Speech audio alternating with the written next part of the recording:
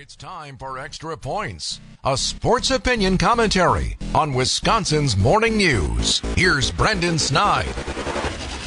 Believe it or not, Brewers fans, we are living in the golden age of baseball. It sounds crazy, I suppose, without a World Series title, but over the course of the franchise's 55 seasons, the Brewers have only made the playoffs a total of 8 times, with 4 of those coming in the past 5 seasons. A big reason why, maybe the biggest reason of them all, manager Craig Counsell with a franchise record of 623 wins and counting. On Tuesday evening in Arizona, he broke another record, officially becoming the Brewers manager with the most games managed in franchise history at 1,181.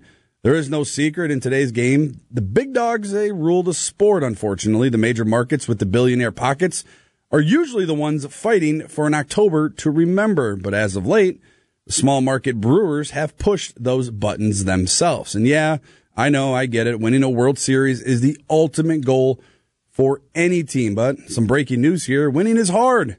The Brewers have consistently been winners in a league that does absolutely zero favors to small market teams year in and year out. How have they done it? Not sure about you, but it's a rather simple answer for me. Like I said before, that reason is Craig Counsell, a guy who was raised in Milwaukee, who won a couple of World Series rings and knows what winning baseball means for the city and the fan base. The pressure, though, it seemingly has never gotten to him or how he manages.